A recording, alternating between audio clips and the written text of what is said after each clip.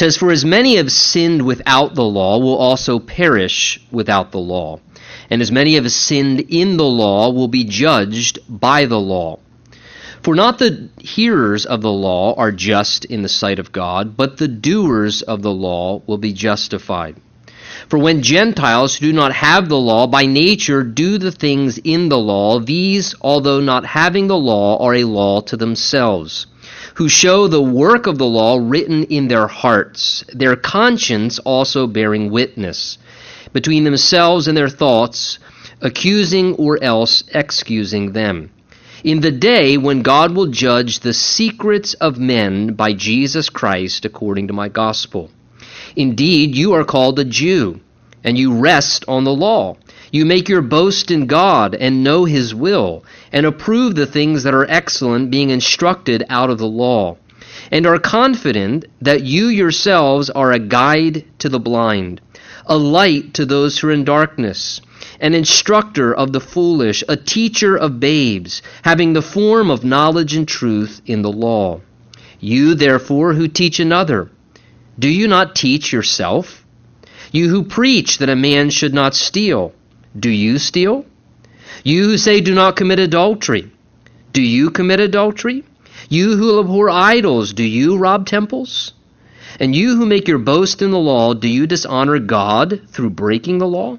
For the name of God is blasphemed among the Gentiles because of you, as it is written, for circumcision is indeed profitable if you keep the law, but if you're a breaker of the law, your circumcision has become uncircumcision. Therefore, if an uncircumcised man keeps the righteous requirements of the law, will not his uncircumcision be counted as circumcision? And will not the physically uncircumcised, if he fulfills the law, judge you, even with your written code and circumcision, who are a transgressor of the law?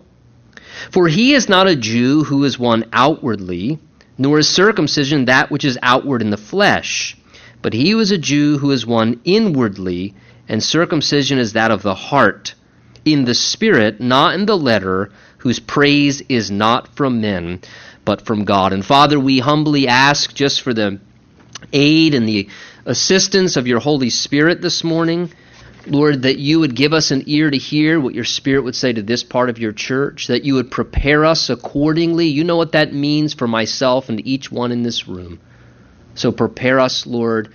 Bless your word and speak to us by your Spirit's ministry. We ask expectantly in Jesus' wonderful name. And everyone said, amen. Amen. You may be seated. Now, would you agree that everybody certainly wants security in their lives? We want, for example, job security, and we don't always have that guarantee, but we want, and we look for job security. We want financial security. We want a sense of being economically secure.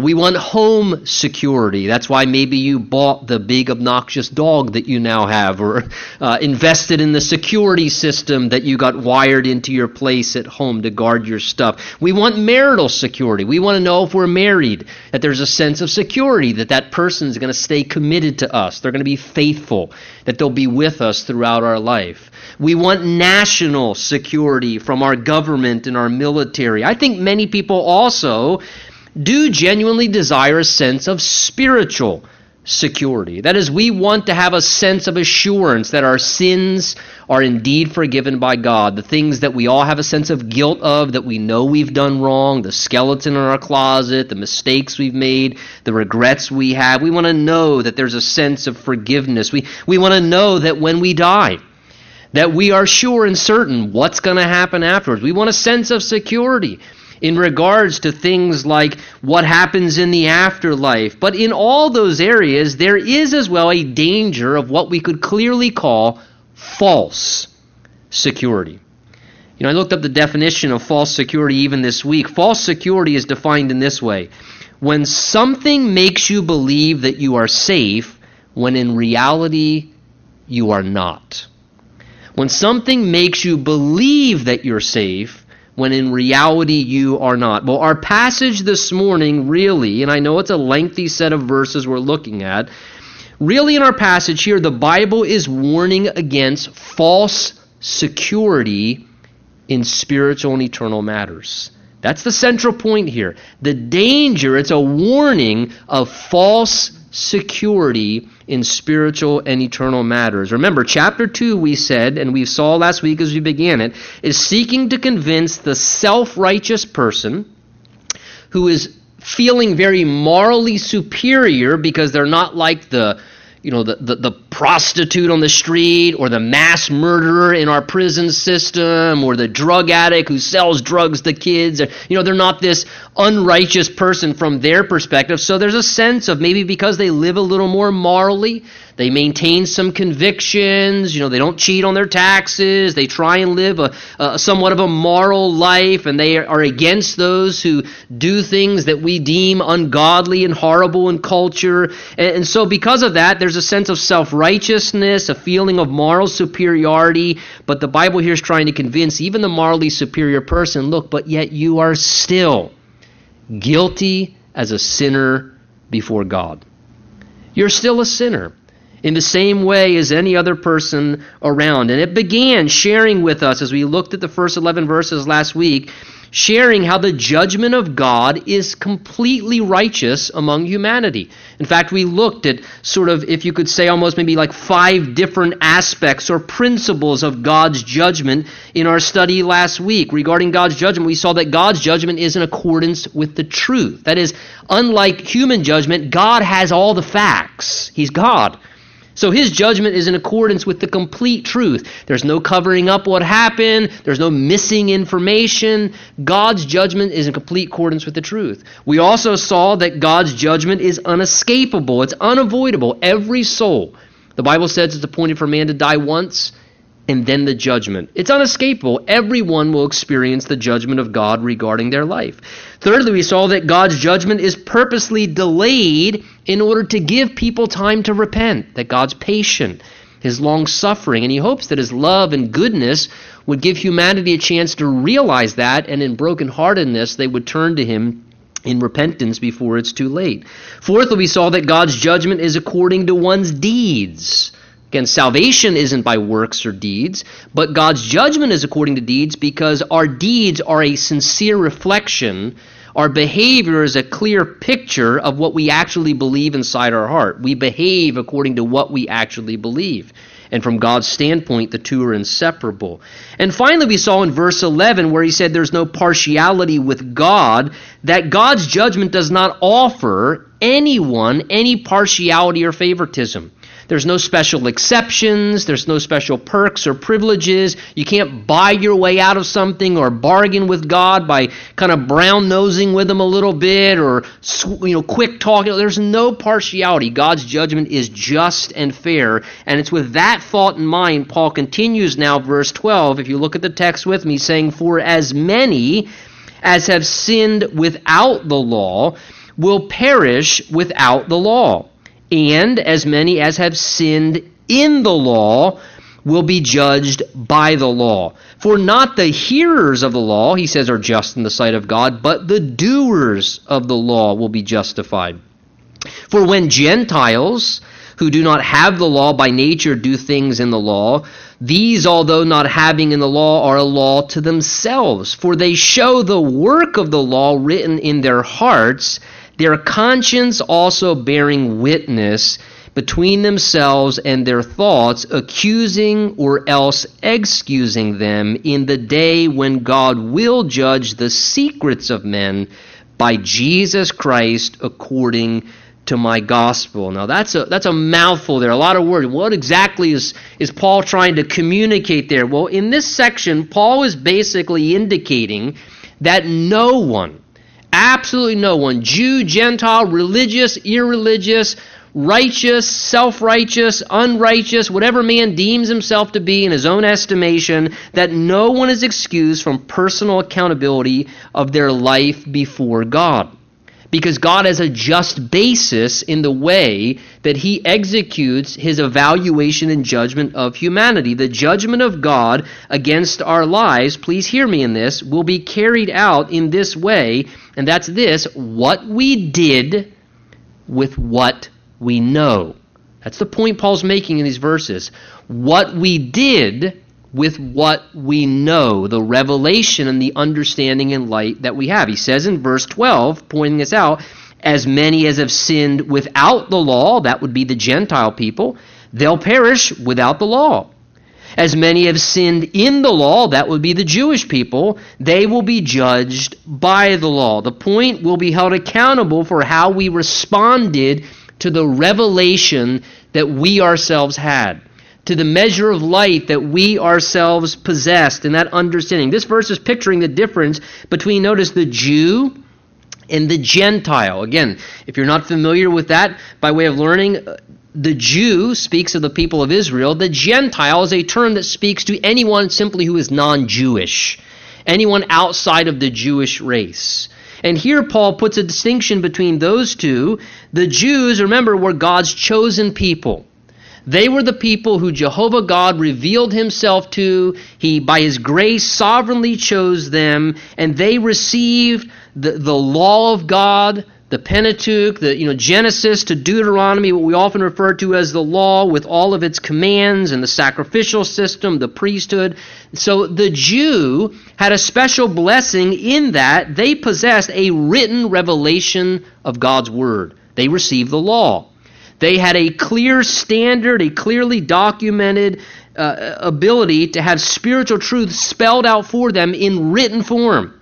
God gave them a clear revelation in written form of his law and of his standards. Now the Gentiles, all non-Jewish people, they didn't have that same privilege. It wasn't supplied to them, initially at least. However, what God is saying here is, though they weren't afforded the written revelation of a reference point for spiritual truth in written form in the law, God is going to say here, nonetheless, they still had internal testimony in both their conscience as well as in creation, which we saw back in chapter 1. So because of that, the point that Paul is trying to make here is both are still equally accountable to God. There will be no partiality shown to the Jew in judgment, and there won't be any partiality or exception shown to the Gentile. Both are responsible. First of all, to the Jew, Paul says, as many Jews who've sinned within the confines of the law, they're going to be judged by the law.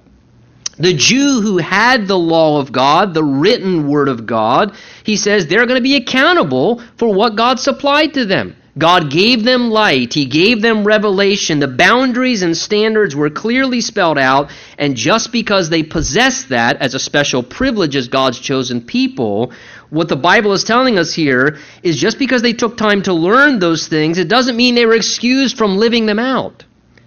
See, we need to remember, respectful learning means absolutely nothing if there's no responsive living.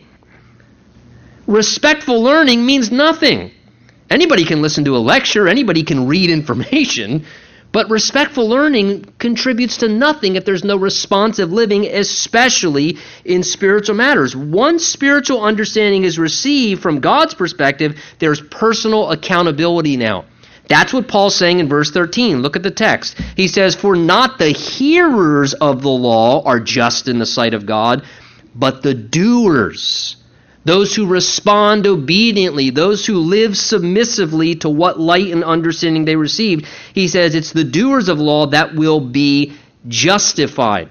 And when he uses that term there, to be justified or be just in the sight of God, it means to be accepted or to have God's approval. That's the point he's making. He's referring to a person who is in right standing with God. He's saying who's in right standing with God, who has God's approval and God's acceptance. He says from God's perspective, the person in right relationship with him are not the Jews who've just simply heard the law and the word of God, but those who have actually embraced and are obeying what it says. They're responding to that light that God has given to them. He says these are those who are justified, who are right in the sight of the Lord, because they've obediently responded to the truths and claims that God gave to them. Having a spiritual upbringing, and this is, I think, the point Paul's getting to, having a spiritual upbringing, a religious structure, as the Jews in a sense had, a religious education, is of no value to God if you do nothing with it. Just because you were exposed to Christ doesn't mean you've encountered Jesus Christ. Just because they were exposed to the law doesn't mean they were obeying and observing the law. And from God's perspective, even though you have a religious structure or a lifestyle or an upbringing exposed to those things, if you do nothing with it or you ignore it, it therefore has no value in your life. The point is very simply this: God gives no special brownie points to a person who was raised in a religious lifestyle. Okay, it's not like the things of the kingdom of God. It's kind of like the Boy Scouts. So you can somehow get your religious ranger badge if you went through particular requirements and you fulfilled the classes, and so therefore, okay, God says, okay, you went to the classes and you respectfully said, so there you go, you get a little religious ranger badge, and we're going to promote you to the next level, so you get a special perk because you listened to the lectures and paid attention and so forth, and you fulfilled your religious instruction. The question God is saying is, no. What are you doing with the light that you've received? What effect is it having on your life? Have you responded to it? Have you embraced it? Those who have spiritual revelation, the Bible says, are actually more accountable to God because they know more. They've been exposed more. Jesus said it this way, Luke 12:48. He says, "For to everyone to whom much is given, from him much will be required. And to whom much has been committed, of him they will ask the more." One occasion they came to Jesus and they said, "Jesus, your mother and your brother are outside. Your family members, they want to see you." Jesus said, "Who are really my family members?" He wasn't trying to be disrespectful, but he wanted to convey a spiritual principle. Who are really those who are rightly related to me? Jesus was saying. And he answered this: "My mother and my brothers are these who hear the word of God and obey it." Again, responding to what the truth is, being submissive and obedient and compliant to what God's truth is. And this was the point Paul was making to the danger of the false security of the Jew who had a very religious upbringing, that they wouldn't rest in that wrongly. Now, secondly, he also shows that because God shows no partiality and judges fairly and everyone's accountable, he also says there to us in verse 12, also, he says, as many have sinned, verse 12, without the law, the Gentiles, they will also perish or be judged without the law. So Gentiles who sinned against God without ever hearing the law, they didn't have the standard the Jew did. They didn't have a reference point, if you would, where they had a written revelation of the Old Testament law and scriptures. But yet God is saying here, but yet they're still not innocent of their guilt either. They can't play the card, well, I didn't know any better. God says, oh, yes, you did. This is the point God's going to make here, that the Gentile can and should and will also be judged even without the written revelation of the Word of God. Though they did not have God's standard in written form, the truth of what is right and wrong, God is saying, it was written in the depth of your heart because your conscience was testifying to you throughout your entire life of what was right and what was wrong. You know, little Jiminy Cricket was alive and well on the shoulder of every person. In God's perspective, he calls that conscience, and God's going to judge them according to the violation of the internal law of what they were dismissing in their heart. That's the point of verse 14 and 15 when he says there, for when Gentiles who don't have the law by nature still do the things that are written in the law, they know what's moral at times. These, although not having a law, become a law to themselves, who show the work of the law written in their hearts, their conscience bearing witness, either, notice, accusing or excusing them on the inside. So here God is conveying, without written law, humanity naturally, innately knows within themselves what is right and what is wrong. There's an innate sense in every human being, because God has given us a conscience when he created us, an internal moral judge, a work of the law written in our heart that bears witness to us, that becomes a law to ourselves, where we have a sense of where we kind of understand where a moral boundary should be drawn. And it's very evident and alive in every person. And because of that, because there is that internal moral testimony, that boundary that we set, that we understand from our conscience, accusing, hey, this isn't right. or this is okay, or that's really wrong. And what begins to happen is at times we, however, violate that. And what the Bible is saying here is people always know, even without a written revelation, a standard copy of the law itself, he's saying people still know when they violate their conscience. They know when they violate their conscience. They're fully aware. Human conscience is a God-given thing. It's internal. It's active in every soul. And it examines what we're doing, our choices, our behaviors. And it speaks to us in our thoughts within, accusing us when we commit error. It gives us a bearing. The question simply then becomes this, is whether we listen to the voice of our God-given conscience or not. That's a great application to think through this morning. Have you recently been transgressing what God has been saying to you in your conscience regarding something? Maybe you can't put your finger on a scripture. Maybe you say, well, I'm not religious or spiritual. I don't know what the Bible says. But you know what your conscience is saying to you. You know exactly what your conscience is saying to you, and you know very well when you're disobeying your conscience, when you're violating your conscience and the testimony of God speaking to you in your conscience. And when you do that, God says you are guilty. You're guilty. Just as guilty as the person who had the written standard and transgressed it as well. The point here in summary is this: those who were raised with a moral religious structure like the Jew, those who were raised completely apart from such are equally accountable. The mistake of the Jew with the religious structure was a false security of saying, I was raised in the things of God, man. I was raised in the things of God. I paid my dues. So that should give me a little extra perk, certainly, when I stand before God. And the Bible's saying that's false security. The mistake of the irreligious person who never was given a moral, religious upbringing or training is the false security of saying, hey, I was never taught right or wrong. Nobody ever told me what the Bible said or what was right or righteous, so you know what? I didn't know any better. And God's saying, oh, yes, you did.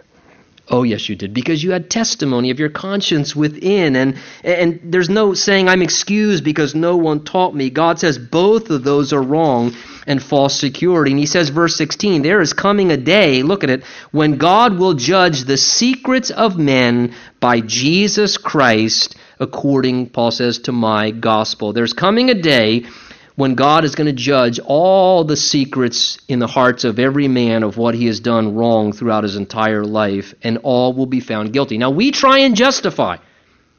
I'm just like you. Humanity, we try and justify our innocence, even when we do what's wrong, that we're not personally responsible. Either I'm a pretty good person, man. I mean, yeah, I'm not doing that, but I'm a pretty good person. Or we justify with the reasoning of, well, I didn't know what I was doing was wrong. I mean, I'm innocent, man. I didn't really know that was wrong. I didn't know the Bible's against that. And here's what's going to happen, verse 16 saying, is when we stand before God, if we try and utilize that approach, God's going to say, oh yeah, roll video. And God's going to say, how about this situation? Well, Lord, I was doing that, but I didn't realize on the inside that was wrong. And God's going to say, wait a minute, can you zoom in there? Can you zoom right into the secret place of their heart? And God says, see that? You knew it was wrong. You knew it was wrong. You were still doing it. And God is going to reveal the very things of the depths of our heart. We're going to say, well, what about this occasion? What about that occasion? Well, how about when you did this? You knew about that? Oh, I knew about that. How about when you thought this? You knew I thought? Yeah. God says, I know everything. And that, therefore, makes every person equally guilty before God. God is aware and will hold us accountable for everything. The secretive things we've done wrong, our secret sins. That's why keeping sin secretive is a vain and a foolish effort. It's a vain and foolish effort. Proverbs 28 says this, he who covers his sins will not prosper, but he who confesses them and forsakes them will find mercy. God said, you'll never prosper covering sin.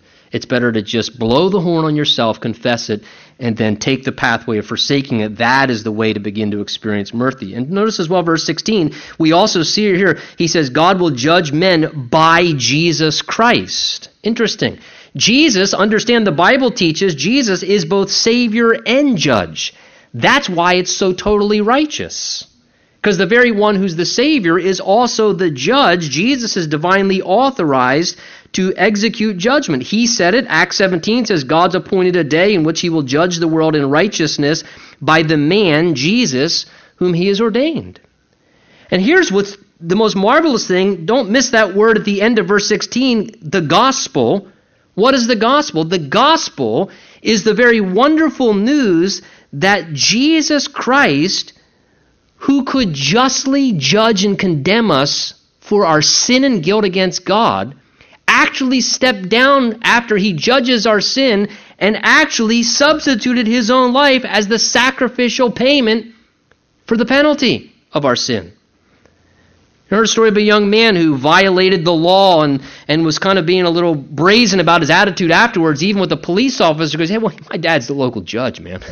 My dad's the judge. You know, I'm going to get off. My dad's the judge. And he went into the courtroom. He faced his father. All the facts came out, went through the process, and his father said, guilty. Guilty. $5,000 fine or 6 months in prison. And they go, what? $5,000 fine? I don't got $5,000. I can't believe my dad's doing this. What is he doing? And then as he was being handcuffed and, I guess you're going to spend 6 months in prison, walking out of the courtroom, his father stepped down from his judge's position, took off his robe, and went over and took out his checkbook. And he said, as his father, I'd like to pay that fine. And he paid the $5,000 fine and set him free. It's a lot like what God's done for us. The Bible tells us regarding Jesus that he appeared to put away sin by the sacrifice of himself. It's appointed for men to die once, but after this the judgment, and so Christ was offered once to bear the sins of many. Jesus, who is and will be our judge, actually became our Savior. It's our choice how we face him. Much better to face him as Savior. Paul, being a Jew, keep in mind, strictly raised himself in an orthodox religious upbringing, very strictly, knew no doubt the danger of being deceived by false security. So that's why in the remaining part of the chapter, he now gives further warning to the religious person, like he himself was. He's speaking from experience. He gives warning to the religious person to avoid false security. Look with me, verse 17, as our text goes on. Paul says now to the Jew, who was much like, indeed, you are called a Jew, and you rest on the law. You make your boast in God. You know his will. You approve the things that are excellent, being instructed out of the law.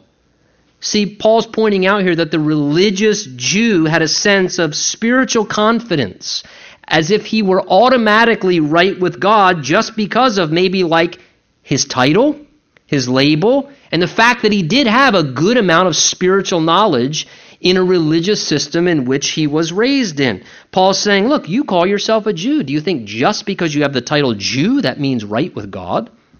Just because you are well instructed in the things of God in a religious system, that automatically means you're right with God? But he knew that there was this sense of false confidence, this sense of spiritual confidence. And can I say this by way of application? Have you ever noticed in spiritual matters that sometimes today still people feel very confident spiritually just because of a title? Have you ever spoken to someone before and you try and dialogue about spiritual things or ask questions and they say, hey, I'm a Methodist. I'm a Baptist. Yeah, I'm a Presbyterian. I'm a Catholic. Okay, what's that saying? I got a title. I know my title. They're resting in a title. Are you a Christian? Do you know Jesus? But see, this same kind of thing plays itself out to this day still. You know, resting on the fact that they've put in their time in a sense. Perhaps they've attended the classes. Maybe they were raised in church. You know, maybe a young person there this morning, you're raised in the church. Maybe you've attended the classes, gone through, fulfill this, confirmation classes, went to a Christian school. I did all that. I checked all the boxes. I went to all the classes. I showed up. I did my thing. I've studied the Bible. And there's a sense of spiritual security in that, but it's a false spiritual security, God is saying. just resting in those things alone. He goes on, verse 19, he says, and you are confident. I have that circled because that's the idea. They were confident. You are confident that you yourself, the Jew, thought he was a guide to the blind, a light to those who are in darkness, an instructor of the foolish, a teacher of babes. Again, Paul's being repetitious here, having the form and knowledge of the truth in the law. Take notice again, the religious Jew, because of their experiences, because of their upbringing, they felt very self-assured, look at it there, that they were fine with God. They were a Jew. They were raised around and in the things of God. They didn't need help spiritually. They were there to help other people spiritually who weren't afforded the same blessing of being raised in the religious system or in the experiences of God that they were afforded. And they gladly accepted it was their job, look at the text, to guide everyone else, to help other people understand morality in the sick world around them. And notice as a result of that strong familiarity with their religious matters, it says there, verse 20, that they had an outward form of knowledge in the truth and law of God. An outward form. That word indicates that they had a strong appearance as those who knew God. They had a strong representation or a strong reputation as what someone would look at and say, hey, that person is the ideal religious person. That is the ideal spiritual religious devotee. That person fits the mold.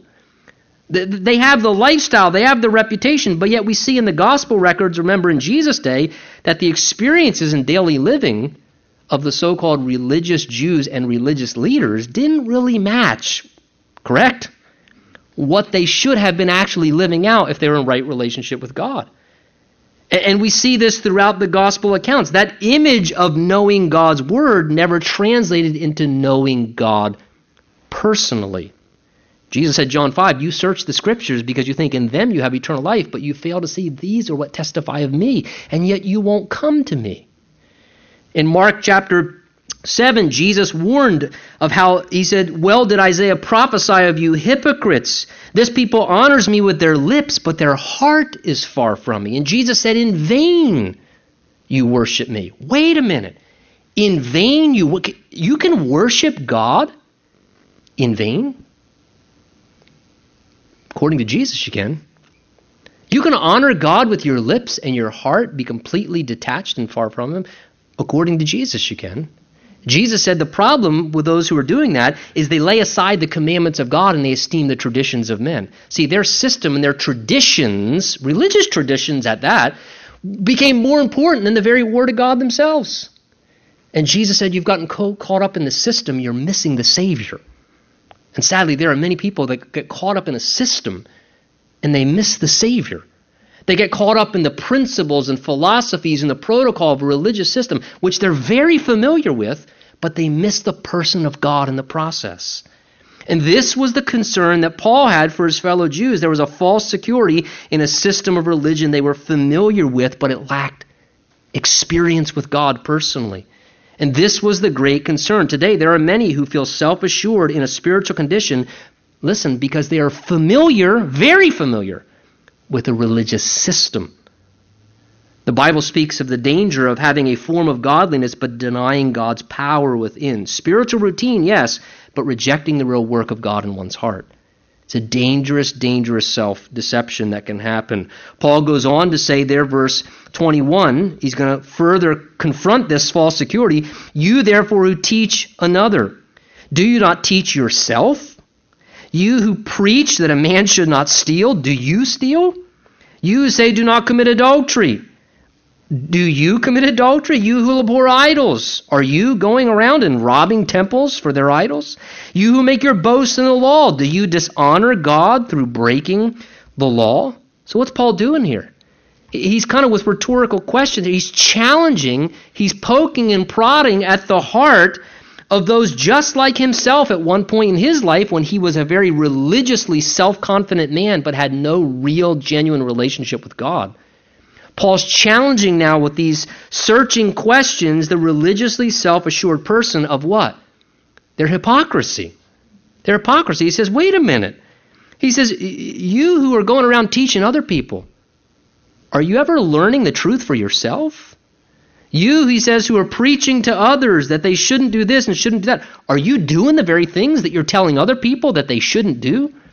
Well, I don't commit adultery. Well, Jesus said, remember in relation, he said, thou shalt commit adultery. But he said, I tell you, if you looked at a woman with lust in your heart, you've already committed adultery in your heart. Again, it's much deeper than just outward observances. The recognition of a person's own sinfulness, not being blinded in self-righteousness or slipping into hypocrisy in our behaviors. I'll tell you, I look at these set of verses here, and it's a strong challenge for those of us in this room who have the privilege to teach God's word in some capacity. Whether it's a little small group Bible study or a home fellowship or teaching God's word to our children or leading a women's Bible study or having the opportunity to communicate the scripture in some form, in any capacity, God says, look, you're teaching others, but are you living the very things you're teaching? Are you obeying the very things you're telling other people or are doctrinal truth? Are you living them out yourself and responding to them and observing them? I look at this and I think, what a strong challenge or perhaps a rebuke for those of us who are parents raising children. How these verses are very searching for us. Again, look at verse 21. You therefore who teach another, do you teach yourself? Parents, are we teaching our kids, hey, this and that and this, but are we living it ourselves? Are we living the very life of Christianity that we're trying to raise our children in and communicate, having a form of knowledge but not following? He says, you who preach that a man should not steal, do you steal? Are you telling your kids, we should do this and we shouldn't do that and you should do this, but then are they look at you saying, well, you don't?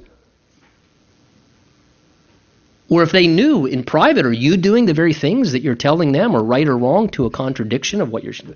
That's a strong searching warning to us as parents. For those of us who are just Christians and we're in this world, I hope being salt and light, and we're preaching to people and telling them the truths of God, and are we ever guilty of sharing with unsaved people around us and then perhaps living in complete hypocrisy in front of them the next day or afterward? He says, verse 23, you make your boast in the law, you're quoting Bible verses in the job place. He says, but then do you dishonor God by breaking the law in front of the very people that you boast of how well you know the scriptures? Verse 24, he says, for the name of God is blasphemed among the Gentiles, the idea is the unsaved, because of you, as it is written. So he quotes Isaiah 52 regarding how Israel, when they failed to not only represent God properly and be a light to draw people in, how worse their hypocrisy in the world that they were supposed to be a witness of God to was doing what?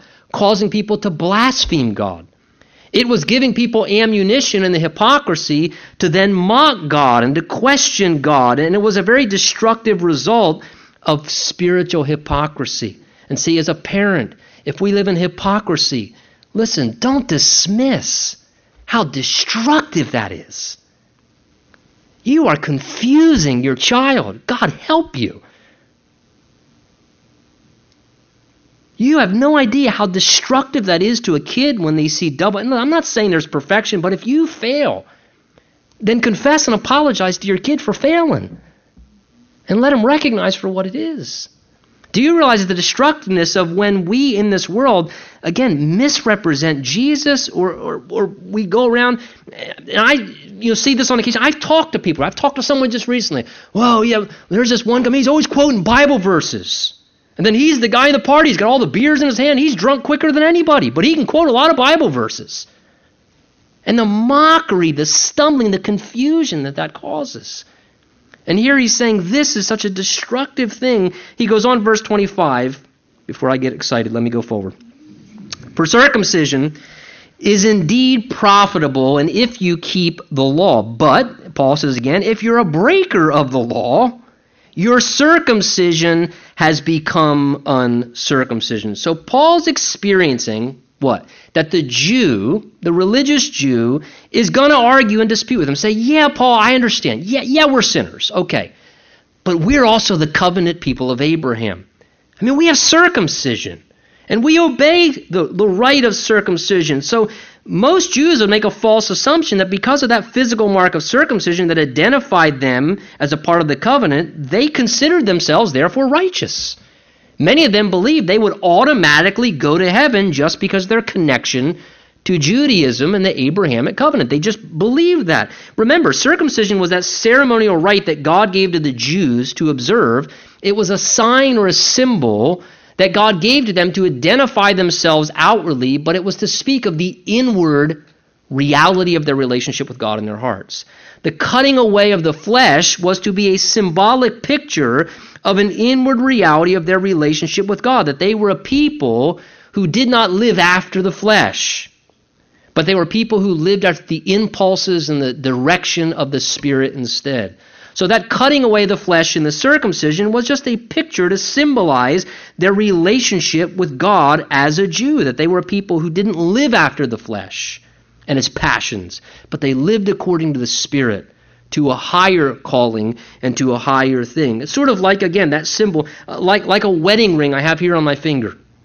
You know, I've been wearing this ring for almost 20 years now, but this ring symbolizes the relationship and the commitment that I have with my wife. It's a symbol. It's an outward reminder to me and an identification to others that I have a love relationship with a woman and I have a commitment to her. But it pictures the inward reality in the relationship experience. Same with circumcision for the Jew, but that ceremonial observance, unfortunately over time, though strictly observed by them, they kept strictly observing it. Over time, though they strictly observed it, they neglected the spiritual reality and they began to have a false sense of confidence in the ceremony. They were trusting in the ritual. They were believing that as long as we keep observing this ritual, we're safe, we're secure. And that's what Paul's challenging in verse 25 when he says circumcision is indeed profitable or valuable if you keep the law. He's saying, look, if you keep God's word and you have a relationship with him, then he says, you know, there can be value to a spiritual ordinance or to an observance. We're called to observe communion as Christians. It can have value if it means the same thing in your life personally and you're living a life in accordance with it. But he's saying if it's nothing other than a dead ritual, and he says you observe circumcision but you break the law of God, then he says it's become as if you don't even observe it. It doesn't really have any value anymore. It has no, in a sense, meaning or profit to it. It becomes nothing from God's perspective other than worthless religious activity. It's just dead ritual, God says then. It's just going through the motions of religious observance. And we need to remember, God's wanting us to realize that he is not appeased with, nor can he be bribed by just religious activity. That's not sufficient for God. And it is possible, let's be very honest, to go through religious motions and routines and all the while live in complete contradiction in our personal life. Have we not all heard people say before things like, well, I mean, sure I'm still getting drunk, but I'm still doing the church thing. I mean, I'm still giving a little bit of money as well, and I mean, I'm reading my Bible. Or sure, I'm sleeping with my girlfriend and we're not married, but I'm still doing the church thing. In fact, we do the church thing together. We go sleep together afterwards. But I'm still doing the church thing. I'm still reading my Bible. Yeah, I'm doing drugs, but I'm still doing the church thing. And that's possible. People can go through religious motions and live in complete contradiction in their hearts. And the Lord's saying, no, I want devotion. I want a right heart. The Bible tells us in Deuteronomy 10:16, circumcise the foreskin of your heart. God says, I want your heart, not just a religious routine. That's a cheap and easy buy-off. And God says it means absolutely nothing if it's not from a right heart condition. He says, verse 26, trying to illustrate this in a flip side, he says, therefore, if the uncircumcised person keeps the religious requirements of the law, Paul says, wouldn't his circumcision then be counted as circumcision? And the physically uncircumcised, if he fulfills the law, he's going to actually judge you, he says, with your written code and circumcision who have become a transgressor of the law. So Paul's trying to further validate this idea of false security, trusting in ritual in an unhealthy way, but living in contradiction personally. And he uses this hypothetical idea here to illustrate that, he says, let's say if a Gentile person, they don't have the law. They don't have circumcision. They don't know the rites and rituals and do all the things that are part of the system that you've come. He says, but let's say they have sincere faith in God and they love God and they have a relationship with God. He says that person will be in a better place to be right with God. than would the religious rule keeper who knows all the routines and observances but lives in complete contradiction and hypocrisy, dishonoring God in their heart and in their life. Again, the point is simply this. It's not about rituals. It's about genuine reality of relationship. Religious rituals have no value if there's no heart relationship. And to trust in a ritual is false security. It is dangerous false security. God's fully aware, please hear me, He's fully aware when people are playing church publicly and are living in contradiction privately. He is fully aware, and that's a dangerous place of false security. Look how Paul concludes verse 28 and 29. He says, "For he is not a Jew who is one outwardly, nor is circumcision that which is outward in the flesh. But he is a Jew who's one inwardly, and circumcision is that of the heart, in the spirit, not in the letter, whose praise is not from men, but from God." So Paul's telling his listeners, and you and I here, he says, look, the true Jew, from God's perspective, he says, is not just outwardly ritualistic. He says a true Jew would be someone who has faith inside of his heart and is having a genuine heart relationship and experience with God. Now, please understand, in verses 20 and 29, this is not teaching here that the Gentiles replace Jews and they become true Jews. This is not teaching that the church has replaced Israel. That is erroneous. Chapters 9 through 11 will clearly tell us that Israel is still Israel. The church has not replaced Israel. That's not the point here. The point is an exhortation that it's no good to have a religious ritual if you're trusting in that ritual to think that's what makes you in right relationship with God, or to think somehow that that makes you acceptable. The Bible teaches, no, there must be faith and sincere heart relationship with God. This is the caution here. Sadly, many today, as I said, trust wrongly in a religious ritual or a set of rituals and observances. Maybe it's baptism. Well, I was baptized when I was a baby, or I got baptized, 27 years ago, or I went forward at a church service, or I take communion. I mean, who has not before? I'm a pastor. I've times people, hey, my relative's about to die. Can you please come give him communion? Well, I can, but I'm not. I'm going to probably choke them to death and kill them sooner. Me giving them communion is not going to seal their eternal destiny. Get that cracker down your throat. Get it down there. What is that? It's a false security and observance. That somehow is what makes a person right with God. Again, it can be church membership or none of these things bring salvation. Jesus brings salvation. Faith in God is what makes the sinner righteous and forgiven. God wants a heart relationship. Notice God's criteria is not on external religious activities or following a checklist. It's about focusing on the internal experience. You see verse 29 there? He says the true Jew is the one who inwardly is experiencing circumcision of the heart in the spirit, not in the letter, whose praise is not from men but from God. Again, they're not doing religious things to look good for men. They're actually wanting to live to please God, to serve God in pleasure, a commitment to God inwardly, circumcision of the heart in the spirit. You could honestly read verse 28 and 29 somewhat, putting the word Christian in there. Verse 28, "For he was not a Christian who was one outwardly." I'm a Christian. I do the Christian stuff. I go to the Christian place. I got the Christian bumper stickers and T-shirts. I'm a Christian. God says, Christian is not a Christian outwardly, but one who is one inwardly, in the heart, who's had a heart encounter and experience with the Lord. The person rightly related to God is that individual. This morning, let me leave you with these two thoughts. Perhaps you're here this morning as a Christian, and maybe you are doing really well being able to go through the motions outwardly of a Christian life. But can I ask you this? What's happening in your heart? Maybe you're so familiar, like me, you can go through all the motions outwardly.